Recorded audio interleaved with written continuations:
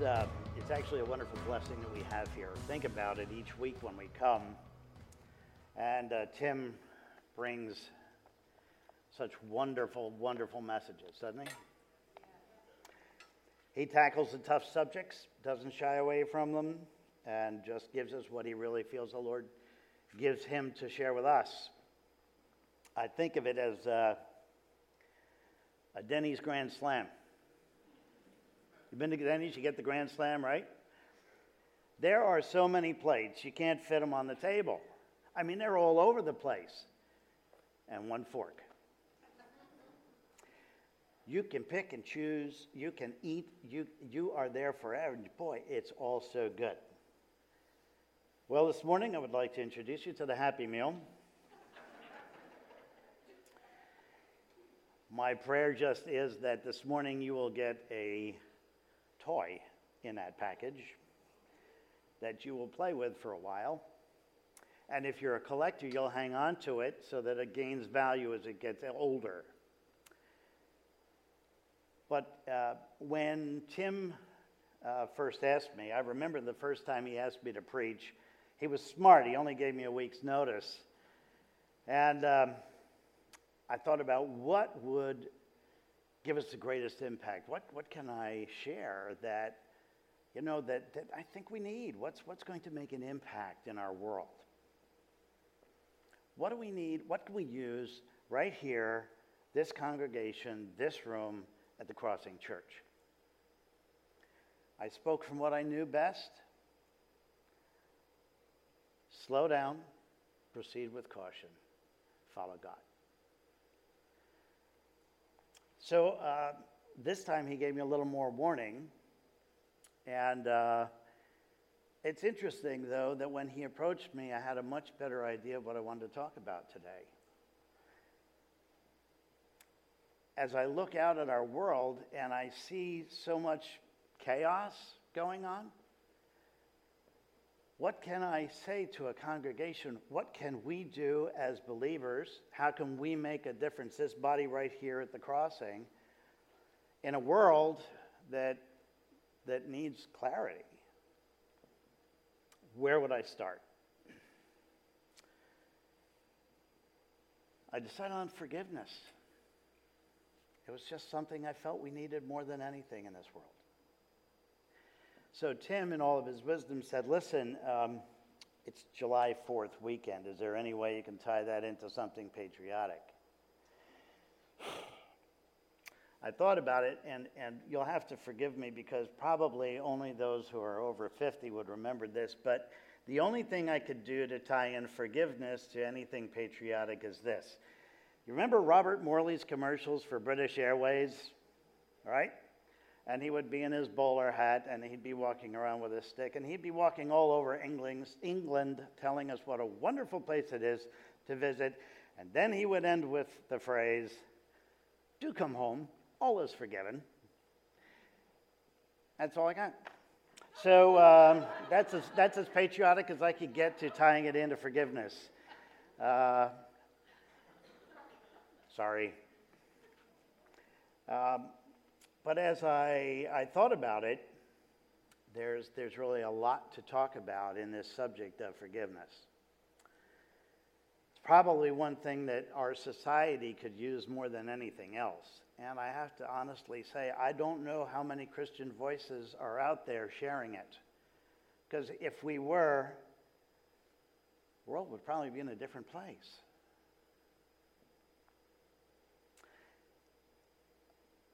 By the time I thought about it, I realized that, this is not something that is going to be covered soup to nuts in, one 30-minute sermon.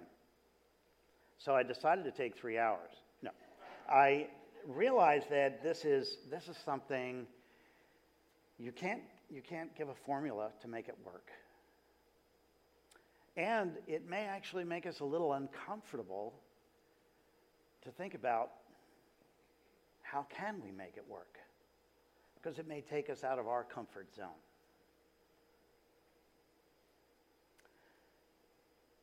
I remember a cartoon. Now, as I was a kid, everybody knew the perfect gift to give me. For the first 10 years of my life, anybody only gave me joke books. And there was one that someone gave me. They were church jokes. Who knew? But there was one of a preacher. There was a cartoon I remember of a preacher standing at the back door, and somebody, it was, as everybody was leaving, he was speaking to everybody, and one fellow was so enthusiastically shaking his hand, saying, "Pastor, that was the most inspiring message. That was convicting. That was, wow, you really got into that subject of sin. How did you get to be such an authority on the subject?" And I thought to myself, well, how do we get to be an authority on a subject? I come to you this morning as one who has been the recipient of great forgiveness. That's my authority. And so I share with you this morning what I think we can do. I'm not the guy with the theological degrees. I was not a seminary student. Matter of fact, when Nancy Vorbeck, she'll tell you, because we went to college together, and we were even in the same Bible class several times, some of which I took several times. I'm not a great theologian, but I know what God has done for me. And I know what God can do for you. And I want to move you to the place where you can begin to forgive if you can't, or to realize the greatness of God's forgiveness. That's where we want to go. See, I want to talk not about the act of forgiveness so much as I do want to talk about the impact of forgiveness. See, we can talk about what act, how does this forgiveness, well, we talk about the reasons, we talk about how it happens, we talk about how to forgive and when to forgive and who to forgive. We can get all of that down, but frankly, a lot of that we could just put into a formula, check, check, check, I forgave. I want to talk about what happens after forgiveness is given. What difference is that going to make in our world, in your life, in our congregation? How is that going to change us? I think we know a lot about the act of forgiveness. We've read about it. We've heard about it. Tim has preached on it. We don't know a lot. I shouldn't say we don't know a lot. We haven't talked a lot about what happens afterwards. How does that impact others? How does that impact us? How does it impact our church? Who of us has never felt that impact? We all have, right? At some point. Haven't we all had something? And take a moment. I want you to think about some point where you were forgiven of something great. It was just something that was bugging you. It may not even have been a big issue, but it became a big issue to you and became a weight that just wore down on you. And it began to impact everything else around you. The way that you spoke to your family, the way that you spoke to your coworkers. It just began to weigh down.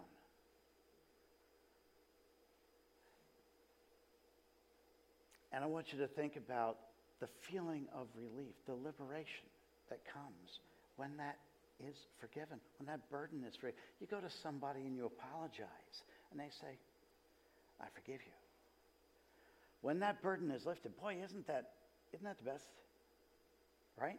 Don't you feel like a plant that just grew out of the ground and all of a sudden, man, that flower blossom, oh my goodness, it's wonderful, right?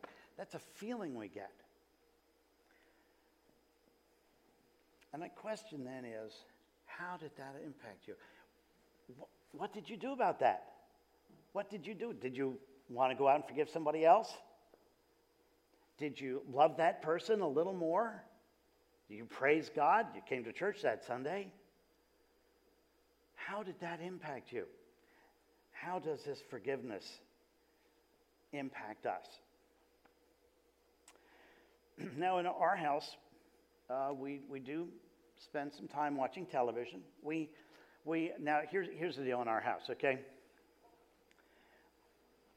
I like the History Channel. American Pickers. Every guy likes American Pickers, right? I mean, these are guys. They will go through your junk and pay you. Wonderful guys. I've enjoyed the show so much, we actually went to their shop in Iowa. Got pictures. That's the important thing for me. Got a picture by their truck. They weren't anywhere near the place, but, I got a picture by their truck. History fan. My wife is a Hallmark fan. How come that doesn't get a reaction? She's a Hallmark fan. Now, a lot of times I'll come downstairs and she'll be watching television and she'll say, "I'm sorry, honey, I just got to see the end of this movie." And I'm like, "I can tell you how it ends." It's pretty much the same plot as the other movies that we've watched. And we've watched this one 3 times. And then I'll say, there will be some kind of by the way, it's always a marathon. It's cable. They play everything 17 times. They taught us how to binge watch. So the movie will be over and she'll say, "You can watch anything you want." So I know she's not a fan of history. So I scratched that off the list. My second choice, of course, is either the Treehouse guy or the Fish Tank guys. And I'll put them on. And she'll say, "That's okay, honey. We have another television."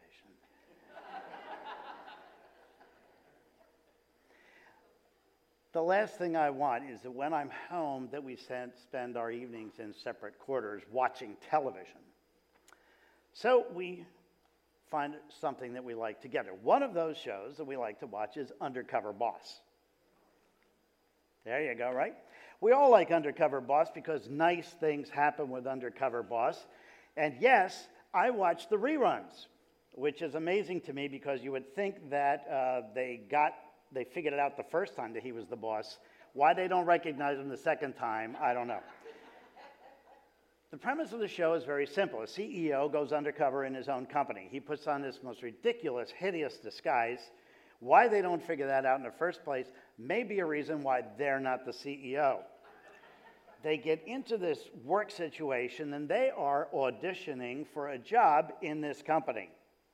They are given another employee who is going to work them through and train them in this job. We get to see how much the boss does not know and how much the workers do. The reason that the bosses go along with this is to find out what are the faults, what's going on in my company. The reason that it's a successful program is because he often finds out that the people he has are valuable and they get so duly rewarded. At the end of the program, they all come back together again, only this time they're meeting at the boss's office at headquarters. He reveals to himself that he has been lying for the last week and that he is in fact the CEO of the company, and their faces usually go ashen white when they realize. There have been times, yes, when the boss got fired. There have been other times when the employee was so deplorable that he would rip off his wig and just say, "You're fired." But apparently he has political potential in that case. When they do this, I am most fascinated to watch what happens when the hard worker, the people who have put everything they have into this, menial job, get rewarded for all of their efforts.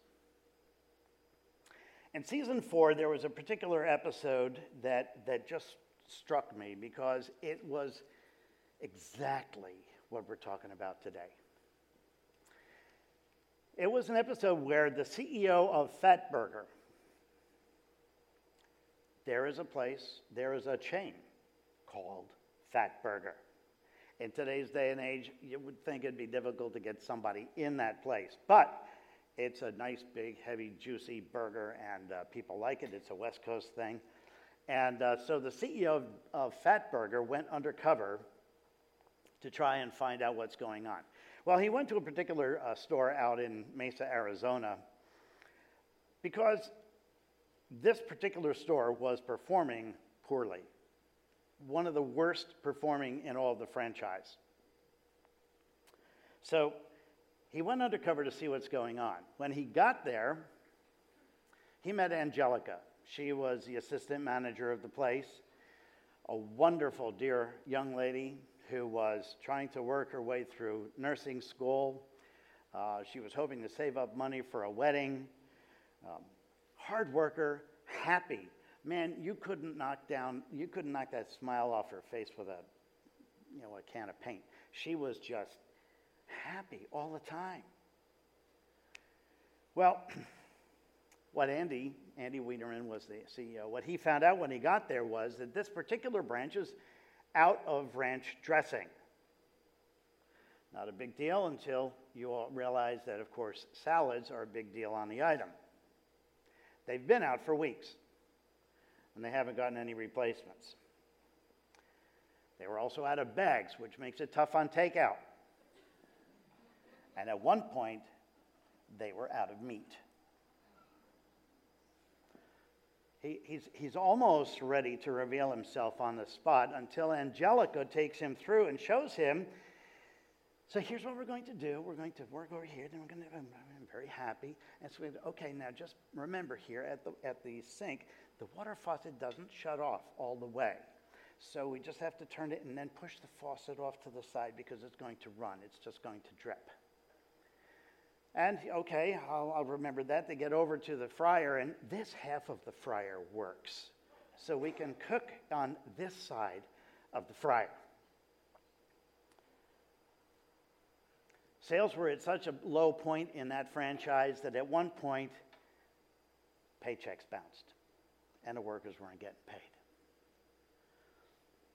Andy didn't know quite what to do with that, but he was absolutely shaken. After all these things had gone wrong, Angelica still had that smile on her face. And then he took her outside for a break, and they chatted, and she shared with him what seemed to be the death blow.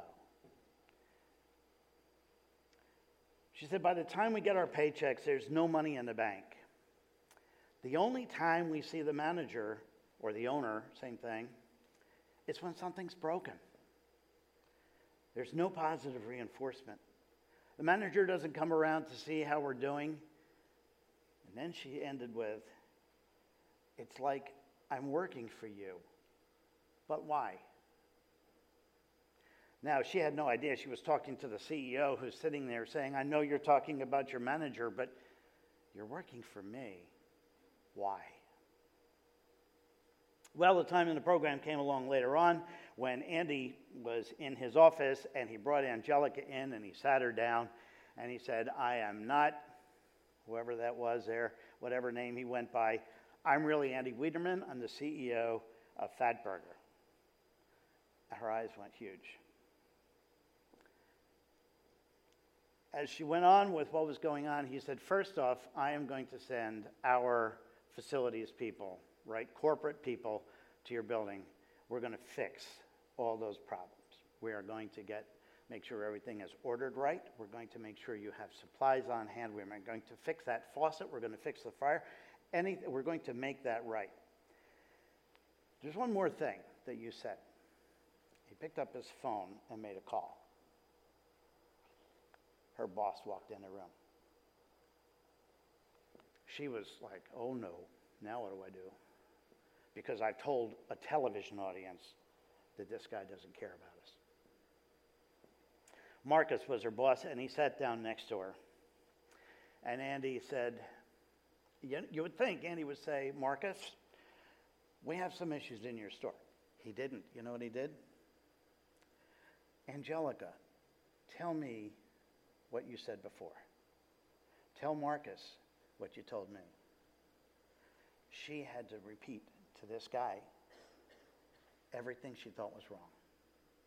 That's a tough thing to do. That's a very tough. Have you ever had to do that? Have you ever had to tell somebody something you did not want to tell them? As a matter of fact, you tried to avoid it. You were kind of hoping to talk around it, but now you were dead center, and you had to say something that you thought was just, oh my goodness, I don't think I can do this. Well, she mustered up her guts. And she said right directly to Marcus everything that she had said.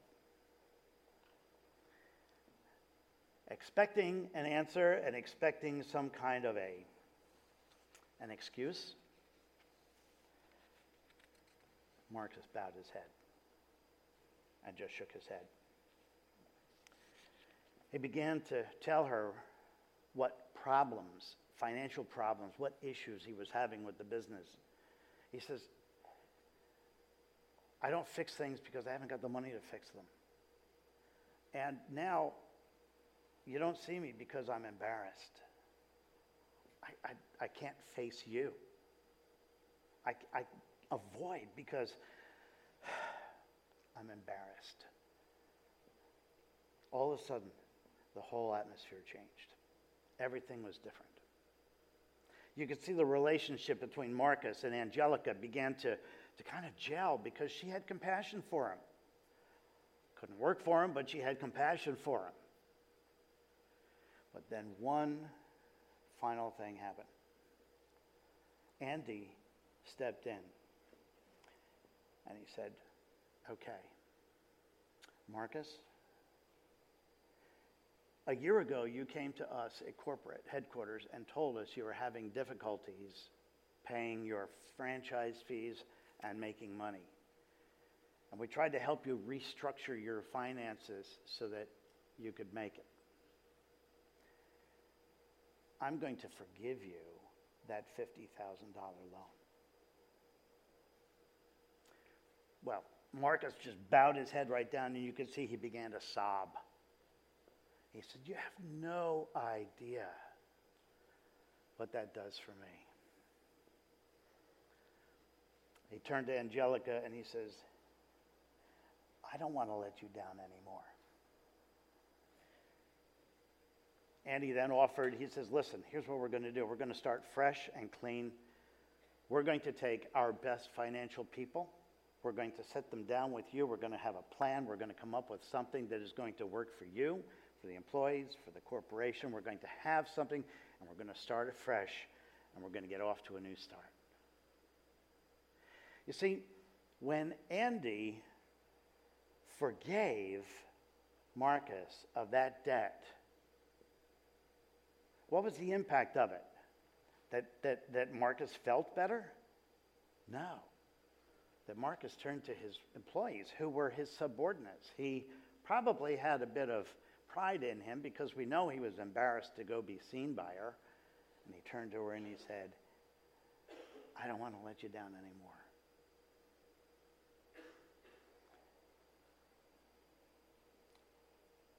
That relationship changed in a minute because of Andy's forgiveness. He could have just said, listen, we're going to restructure everything, we're going to figure this out, and you're on your own. But he didn't. He says, I'm going to relieve the pressure. I'm going to relieve the debt that you owe. We're going to take that pressure off you.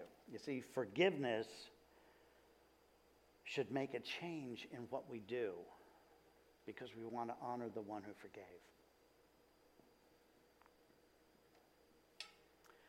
The beauty of that, of course, that illustration, I just loved it so much because we get to see, don't we all want to have a fresh start? Don't we all want to have our slates wiped clean? Don't we all want to just be able to say, I got nothing against you. Let's get together. Let's not be adversaries. We're starting with a clean slate. Forgiveness is God's nature. It's just what he does. He doesn't think about it, doesn't plan it. He just does it. You think about the inheritance that we have as believers. Now, here's part of what's going on. The church in Ephesus, you understand, Ephesus was a very kind of happening place. It was a very busy place. It was relatively safe. If you looked at a map where where Greece is, okay, and on the east coast of Greece would be Athens. You look straight across the Aegean Sea, boom, there's Ephesus right there. And it was kind of inland. There was almost a natural canal that went into the city, so it was very, very safe from any kind of predator. So the Christians there were kind of, comfortable. Matter of fact, Paul had spent 3 years there in Ephesus with a very successful ministry and evangelism, and they were reaching out to everybody in the neighborhoods. They had people all over, outside, around them. It was a great, booming metropolis. The problem was that they were beginning to say what they believed, but they weren't always living what they believed. They had been told, and they knew that they had all the treasures of heaven theirs, but they didn't live like it. They were still trying to make up for things.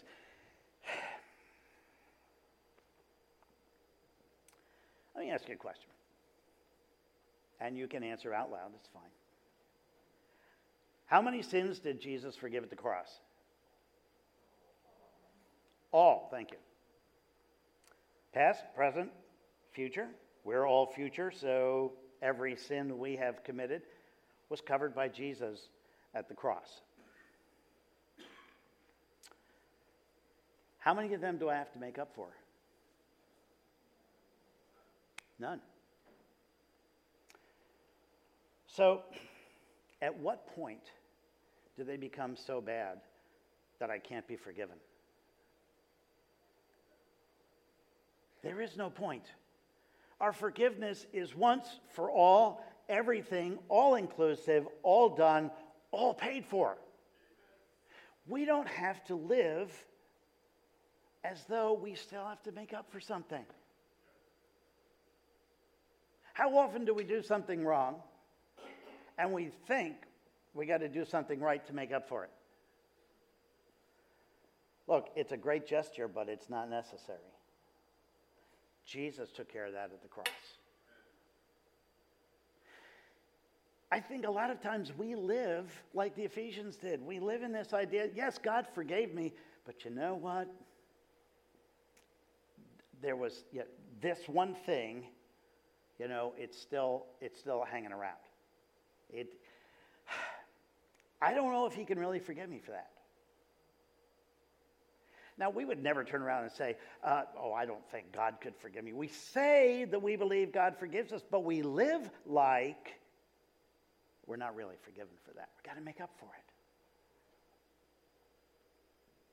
The problem is that then we begin to forgive in that same way. See? That's not total forgiveness. We begin to act like there are things that you can do that I can't forgive you for.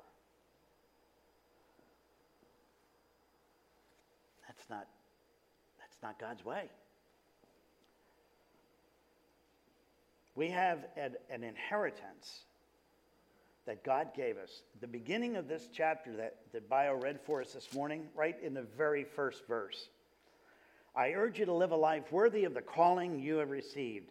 Be completely humble and gentle. Be patient, bearing with one another in love. You cannot forgive without humility. Cannot forgive without love. And all of that has been given to you. You have all the treasures of heaven. But do you live like it? One of the things that's interesting that Bio read to us this morning, jumping toward the end of that same chapter, be kind and compassionate to one another, forgiving each other, just as in Christ God forgave you. Notice that the example we have here for forgiveness is God.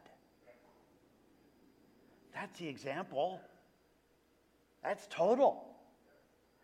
That means that everything that someone would do to me needs to be forgiven by me against them. I need to love that person.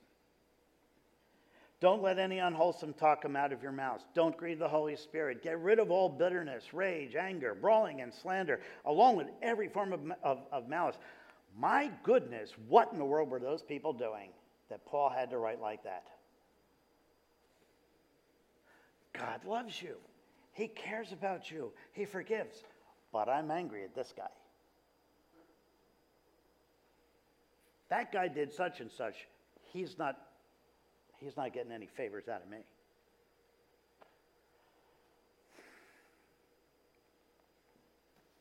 We need to act as God did as our example. Forgiveness takes preparation. Some sort of change has to happen in order for forgiveness to take place. You see, when that story with Andy and Marcus and Angelica and Fat Burgers, when they came together and Andy saw the brokenness of the manager, all of a sudden he stepped in. Changed everything. When he forgave, changed everything.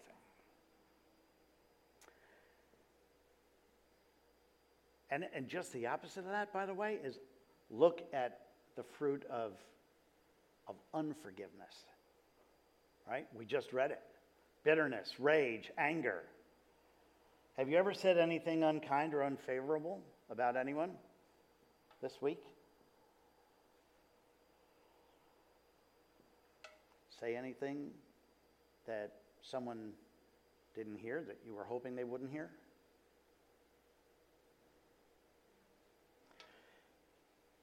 Have you been angered at all this week by anyone? Was it a comment that they said? Was it a look that they gave you? Maybe it was a newspaper article, an act of Congress. Could just be something as simple as something unkind that was said to you. It would be fair to respond in like, wouldn't it? We would consider, in our society, hey, they did this, I can do this. We want to keep the score even. Forgiveness is not an even scorekeeper. Forgiveness is a score eraser. It gets rid of it and puts you back to square one. When I look at the newspaper, I see a lot of people, I see things happening in the paper, and I see people responding to it. I hear people at work. I hear people on the streets in my community. And how are they responding? In the same anger that they see coming out of the papers. That doesn't do anything. We just have two groups that are angry now.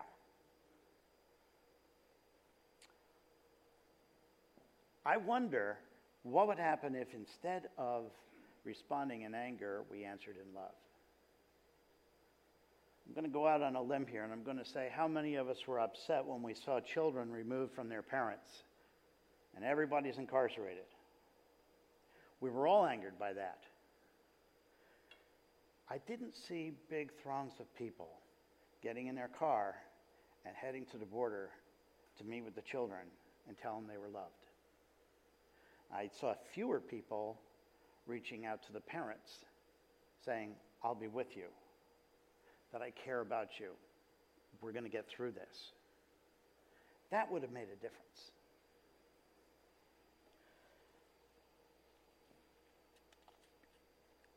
When we respond with anger, we just make more anger. But anger can be a good motivator for us too. In the 50s, Fred Rogers, he's my favorite, right? We went over this last time. And by the way, I will just tell you, yes, I went to see the documentary, and yes, so should you. You've got the whole afternoon. Theaters are air-conditioned. Get over there. Fred watched television for kids, and he was appalled. He looked at TV, and it was a lot of pie throwing. It was a lot of hitting. It was a lot of noise, clamor, and anything but loving. And he said, that's terrible. But did he turn around and protest? Did he go to the studios and pick at the doors? Did he write letters to executives of networks? No. He got busy and made a TV show that was good. And here we are 50 years after his first broadcast. We're still talking about Fred Rogers. We've made documentaries about his life. And by the way, they're making another movie starting this fall about the impact that he had on a reporter. That starts production. By the way, Tom Hanks is playing Mr. Rogers. So this is a top film that we're talking about what he did that was good 50 years later. Do you remember a single name of anybody who criticized him? They even, in this documentary, they showed a couple of people who were making speeches and how he's destroying our children and so forth. Nobody even knows who those guys are anymore. Fred instead chose to do something good and make it good. He made an impact that we're still talking about.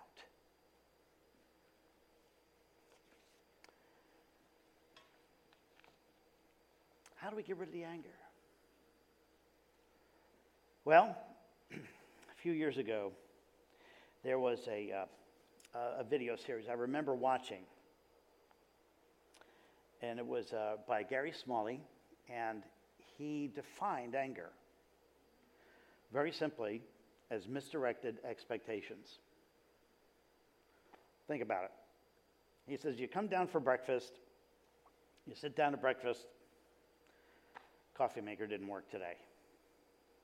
All right, now you're on a bad foot, right? You expected that coffee maker to be making the coffee because you're looking forward to that first swallow of coffee. And it's not coming. The best hope you have is Folgers and Crystals. They don't work. So we're annoyed. We're angry about the coffee maker. Then the toaster burns the toast. Oh, man alive, I don't have time for this. I have to get to work. I expected that toaster has worked every day for 14 years. Why isn't it working today? Then to top it all off, the worst of all, the car. Right? We get out to the car, we are expecting that car to start. Or if you commute, we're expecting the bus to come. But we're more used to that not coming. The car doesn't start. We put our key in, nothing. Not even as much as a click. Nothing. Man, we're on a bad place. We're on a bad course because we're angry. At what? A car? Smart move. Car can't get mad back. At what? A toaster that's 14 years old that is bound to break? Or a coffee machine that's been kind of growling and gurgling for the last week that you knew was going to break down one of these days. You just hoped it wasn't going to be today. We get angry at these things. So what he suggested was changing our expectations. I know that coffee machine is growling, but unless I replace it, it's going to get worse. And one of these days, it's going to break. Oh, no, it's today. If it works, thank you, Lord, I got my coffee, I'm good to go. But if it doesn't, well, I kind of knew it was going. I'm not angry. Change your expectations of it. The car, I haven't really taken it in for tune-ups, and I haven't changed my oil. And by the way, that battery, I left the lights on last night. The dome light never went out. Car's dead. If we change our expectations of what they are, we know what's going on. We can not be so upset when we realize it's a machine. It's going to break at some point. Change your expectations. What about if that thing that breaks down is a person? What if it's your boss? What if it's your neighbor? What if it's your family?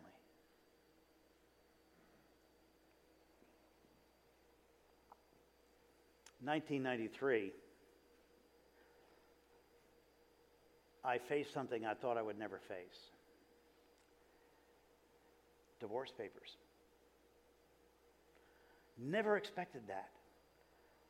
I was born in a Christian home. My parents were leading elders in the church. My wife was born on the mission field, grew up in a Christian home. There should have been nothing that ever led to a divorce in our home. But there I faced it. I had anger. I had bewilderment. I didn't know what to do. What was the toughest thing for me to do? Was to realize that I had to change the expectations that I had of my wife. That she wasn't the person that I thought she was. What was worse, I had to realize that she had changed her expectations of me. That I wasn't the husband that she had expected I would be. And I had to come before her, ask for forgiveness. I had to go before the Lord and ask for forgiveness.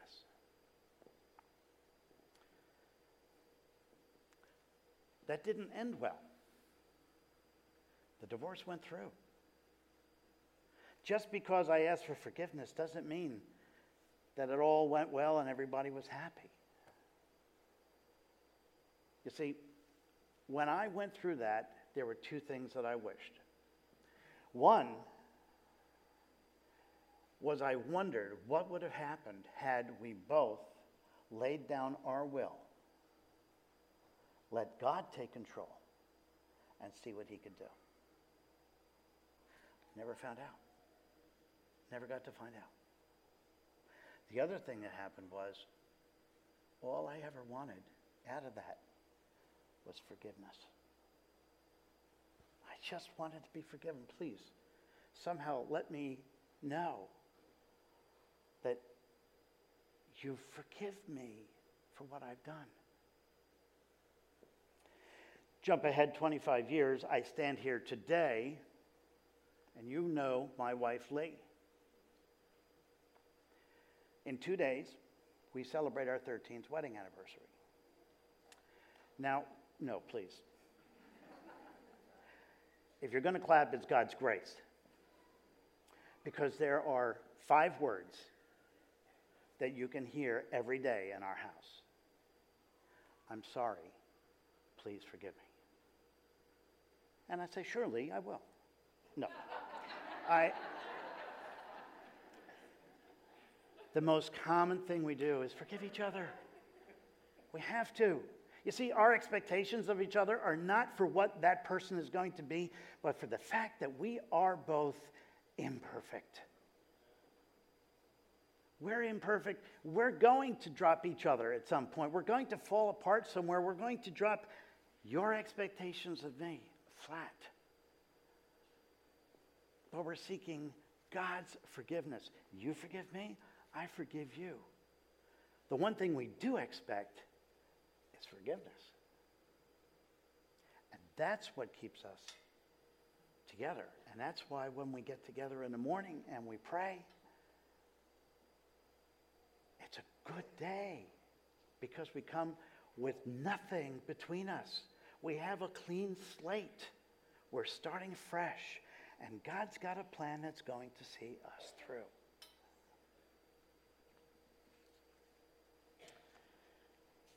Every day, we demonstrate for others something deeper than just a behavior. We demonstrate forgiveness. The last portion we have here is, be imitators of God as dearly loved children, and live a life of love, just as Christ loved us and gave himself up for us as a fragrant offering and a sacrifice to God. We have to be imitators of God. He's our example, remember? As dearly loved children. Now, I'm not going to belabor the point, but I'm very happy to announce that in the presence of us this morning is one of the most charming and distinguished 7.5-month-olds that you will ever want to meet. He's my grandson. And the instant that PJ, oh, there he is, he's in the back with his mom. The instant that he was born, I was charged with the responsibility of demonstrating, there he is, yes, amen, that's right, amen. I was charged with the responsibility of being an example. Raise that child up in the things of God. Be an example to him. That's right, that's right. You do a little hand wave there for me. You see, we are examples to our children. Our parents were to us. We live every day, and we are to our neighbors. We are to our coworkers. If we aren't going to be imitators of God, then we're imitating something else. You know what he's going to, you know how he's going to learn to walk? By watching. Yes, he's going to motivate himself by trying to transport, but he's going to learn how to walk by watching his parents and everybody around him walk. He's going to learn to talk by listening to those, and he's going to learn what to say by the words that we all say in his presence. We need to be imitators of God. Because when we do that, the impact on those around us is immeasurable. When we begin to imitate God, the world becomes